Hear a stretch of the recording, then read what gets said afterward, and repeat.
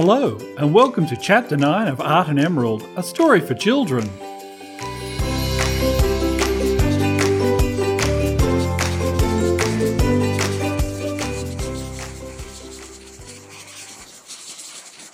The wall of scribbles grew and grew.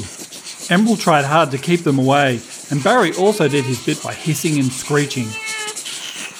But they were all fighting a losing battle. Art thought that he could hear a familiar noise. It sounded like a bus? Through the scribbles he could see bus headlights in the distance. Art remembered that the screen voice had advised them all to watch out for the scribbles and a bus when they first found themselves in the Creatastic dimension. Watch out for the bus and watch out for the scribbles. They all huddled together as the bus drew closer. It was shiny and black, like the bus Art took to get to school. Strangely enough, the scribbles seemed to back away from it as it cut through them. It was almost like they were scared. They all frantically signalled the bus. Over here. It pulled over and made a familiar bus sound.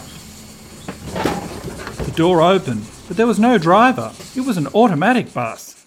"Get in, everyone," said Art. Barry, Art, Helmet and Muse jumped on, but Emerald held back.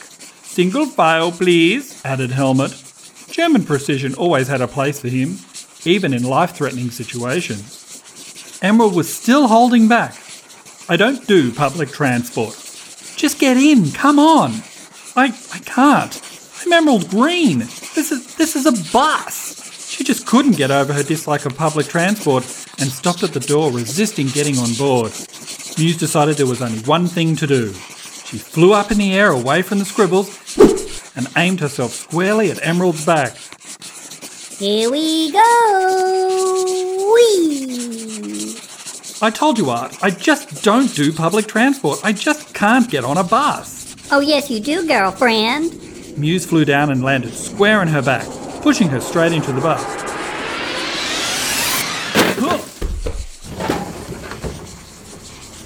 The doors closed behind them and the bus took off, leaving the scribbles behind.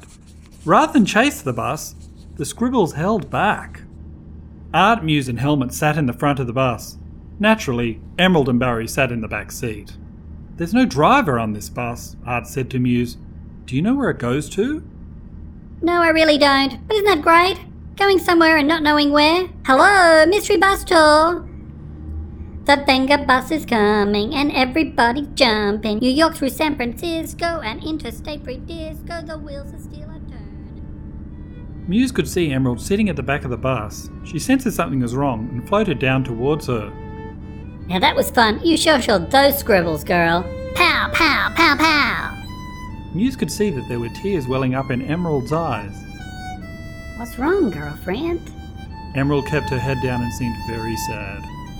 "It's all my fault. Anything could have happened to you back there and it would have been all my fault," she said quietly. It's no one's fault. And nothing happened because you saved me. "You don't understand," Emerald replied quietly. "I believe what the screen said to me at the art gallery."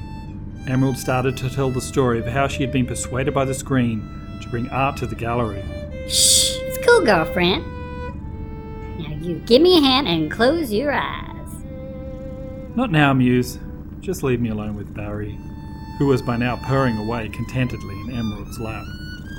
Come on, trust me. I'm amused. So Emerald sighed, extended her hand, and closed her eyes.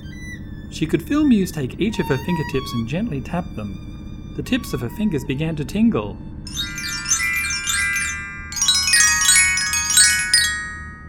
Now open your eyes, girlfriend.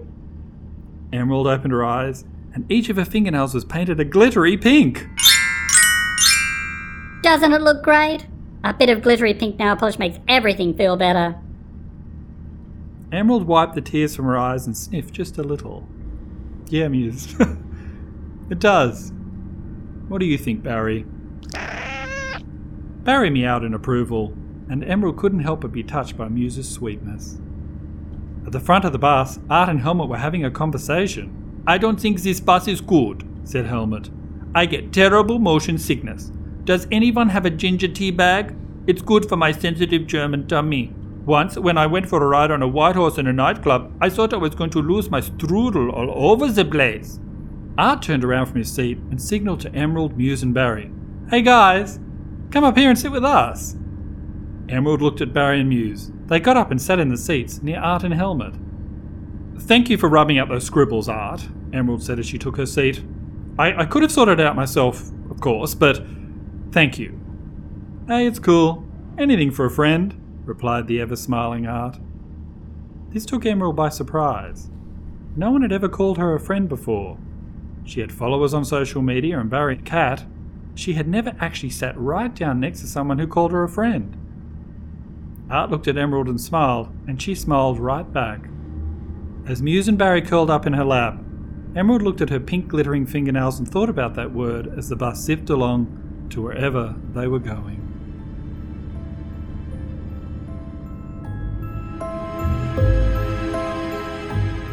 Where is the mysterious bus taking our creative crew? And why were the scribbles scared of it? And do pink glittery fingernails make everything better? Find out in the next public transport-based chapter of Art and Emerald.